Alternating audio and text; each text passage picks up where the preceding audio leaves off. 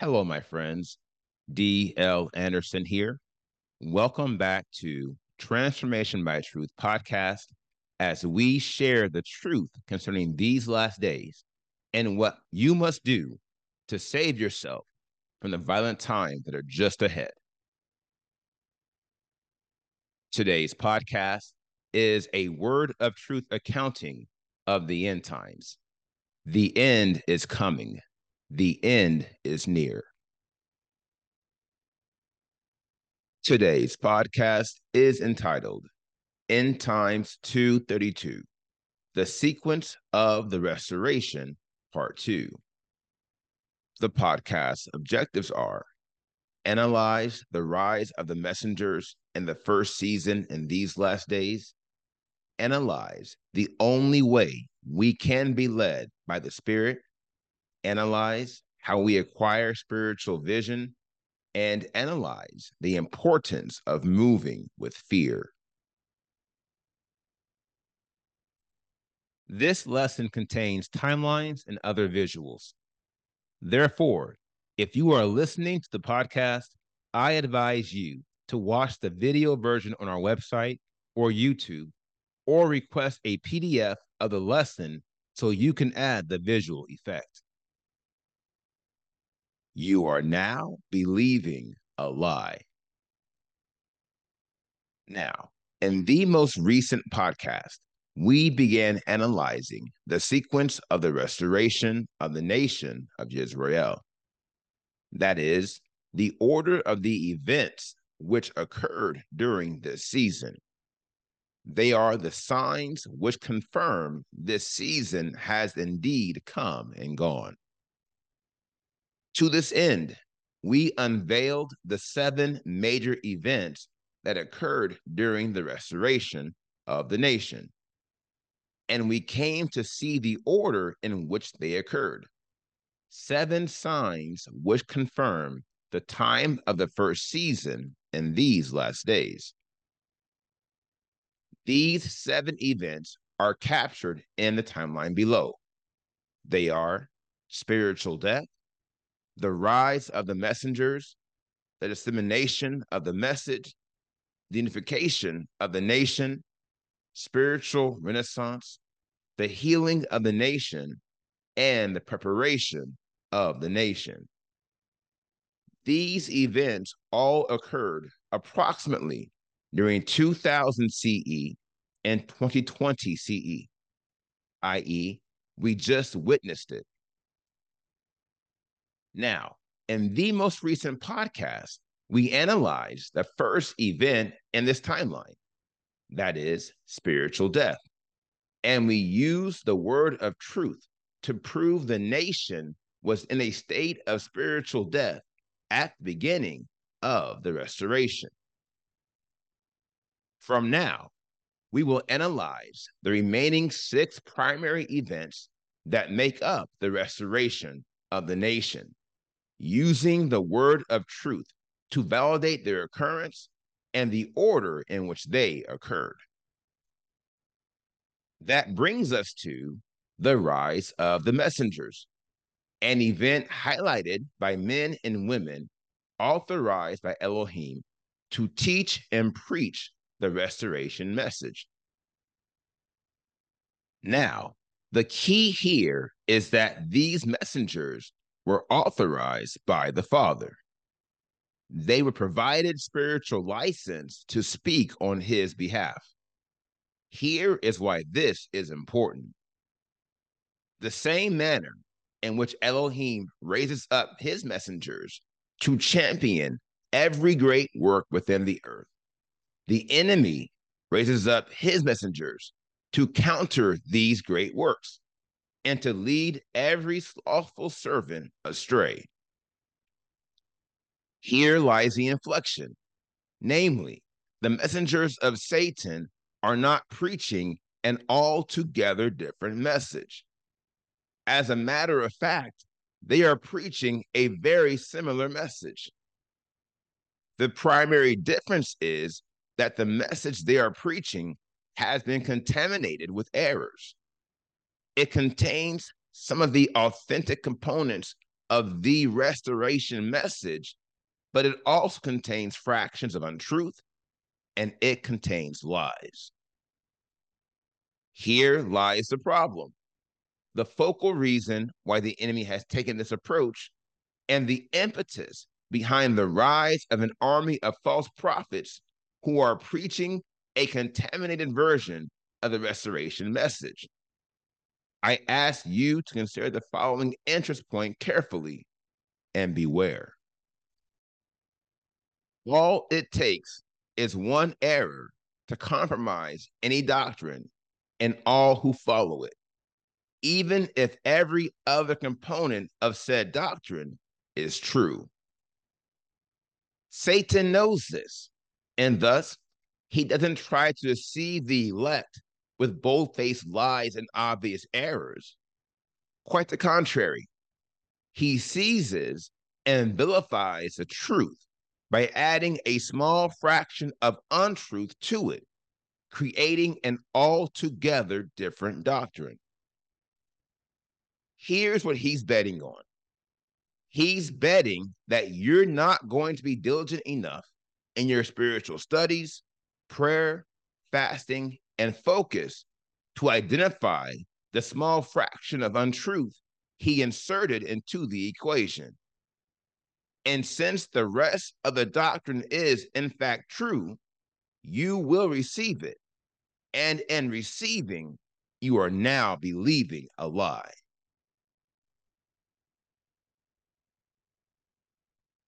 The only way to be led is to follow. Now, the fact that we are speaking about this occasion from a historical perspective speaks for itself. To wit, those who fell quarry to the enemy and these vices were not heeding the restoration message. Rather, they were adhering to false prophets and doctrines of devils. This is why they will not obtain the seal of Elohim, even if they adhere to 99% of the restoration message. It's because the remaining 1% they are not following is a derivative of the spirit of truth, i.e., the vehicle by which we are sealed. If you have the spirit of truth and you are following him, you won't have a hard time identifying these imposters. This is true, even though they might look, dress, or even speak the part. Here is why. The only way to be led by the spirit of truth is to follow every facet of truth the Father reveals to you. For that reason, those who have adhered to the restoration message in spirit and truth have made a great deal of spiritual progress since the beginning of this season. On the other hand, those who have not adhered to the true message of restoration have not made spiritual progress, for it is impossible to progress the work of the Spirit without wholly adhering to his direction. This is why many assemblies who claim to be of the restoration are as divided and as convoluted as the conglomerate church. It's because they adhered to a messenger who was neither licensed nor authorized by Elohim, and thus their message was not true restoration. For where there is no authorization, there can be no license. And where there is no license, there can be no spirit. And where there is no spirit, there is no truth. For one half of the truth, or any other fraction thereof, cannot be classified as truth. Acquiring spiritual vision. Now, this brings us to the third major event within the restoration of the nation of Yisra'el. That is, the dissemination of the message. This event should be looked at as a validation of the true messengers who were licensed to preach and teach the restoration message. Explicitly, those who were authorized to preach and teach the restoration message would fit the spiritual bill, i.e., we would prophesy in the likeness of the messengers who came before us. Ezekiel 37:7 reads, "And I prophesied as I was commanded, and as I prophesied, there was a noise and there was a shaking, and the bones came together, bone to bone." In this passage, we find three distinct happenings that occurred when Ezekiel prophesied the restoration message. One, a noise. Two, a shaking. And three, a unification, that is, bones coming together. In this verse, noise, which is more properly rendered as sound, indicates the arrival of the set-apart spirit of Elohim, which is accompanied by a proclamation. Not only this, but the proclamation of the Spirit is also accompanied by revelation. To wit, those who have a spiritual ear to hear what may sound like noise to everyone else are simultaneously acquiring spiritual vision. This model of vision is one of the most critical spiritual models in these last days. For not only must we obtain this vision on multiple occasions in each season, some matters are more universally vital than others. Consider this. The call to flee mystery Babel will follow this spiritual model. To wit, the Spirit will alert the chosen elect of the hour, and he will provide us with the spiritual vision and means to execute our Exodus plans. All others will continue with their lives as if nothing is happening, as in the days of Noah, for they do not have a spiritual ear to hear, and thus they were never truly restored. They are not under the restoration. This is why many of the texts refer to the proclamation of the Spirit in Ezekiel 37 as noise as opposed to sound. For what appeared to be noise was only audible to those who had been chosen, and even Ezekiel could not perceive the sound. Most fascinating. Moving with fear. Now, after the spiritual proclamation in Ezekiel 37, there was a rattling. Some texts will use the word shaking or quaking when referring to this event. In either and every case, here is the most critical thing you need to know about this event. The shaking that followed the spiritual sound was instigated by fear, vis-a-vis a healthy amount of primal fear and a high degree of reverence for the one who was bringing this event to pass. Here again, we find ourselves in a similar position as Noah prior to the flood.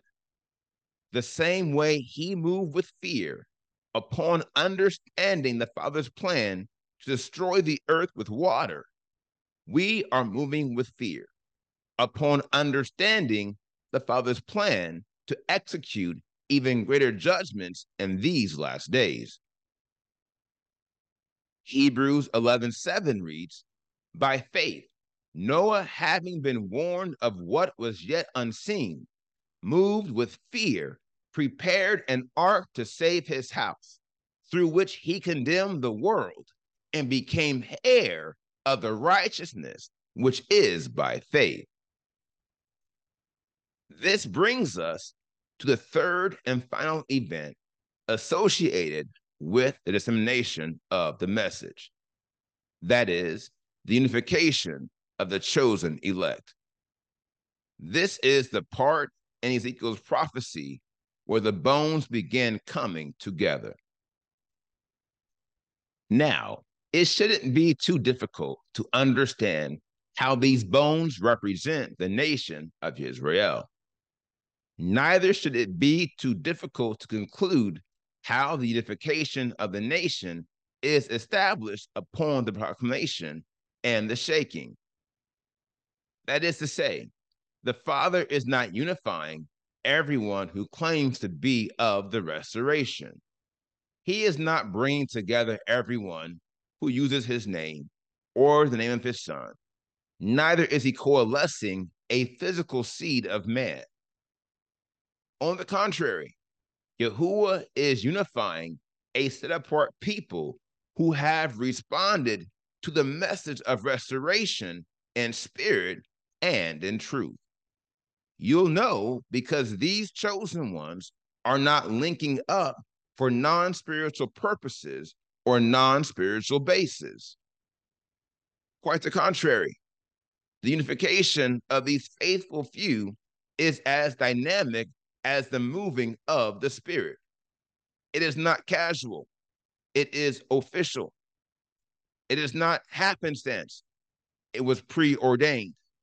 It is not man-made. It is the will of Elohim. And like Noah, one of the primary expressions of holiness, which unites us and binds us together into one, is the fear of Elohim. We too are moving with fear and preparing an ark to save ourselves and our families. Malachi 3:16 reads, "Then shall those who fear Yahuwah speak often to one another, and Yahuwah listens and hears, and a book of remembrance be written before him of those who fear Yahuwah and those who think upon his name." Remember, something worse than the flood is coming, and surviving it is not something we can do on our own. And thus, Elohim is unifying those who heard the sound and were shaken. And now we stand hand to hand, bone to bone. We are making our preparations, and soon we'll be going home. Now, here is the final word. Now that you know the truth of the message, whose report did you believe? I ask this question somewhat facetiously, for the majority have made their beds and will never recover from the miscalculations they made during the first season and these last days. Alas, they will never recover from following messengers of Satan who had a form of godliness and preached a message which appeared right to unfaithful men, but the end thereof is destruction, and thus these will be destroyed. As for the rest of us, be not high-minded, but watch and pray. And remember, we are all just one crucial mistake from failing this quest. And oh, what a price to pay. Now, here is what's next. We completed today's podcast, End Times 2:32, the sequence of the restoration, part 2. And the next podcast is entitled End Times 2:34, the sequence of the restoration, part 3. I will post this podcast on Monday, October 16th, 2023. Until then, my friends, continue to be led by the Spirit of Elohim, continue to watch, continue to pray, continue in fasting, and most of all, continue to be focused, for the end is coming. The end is near.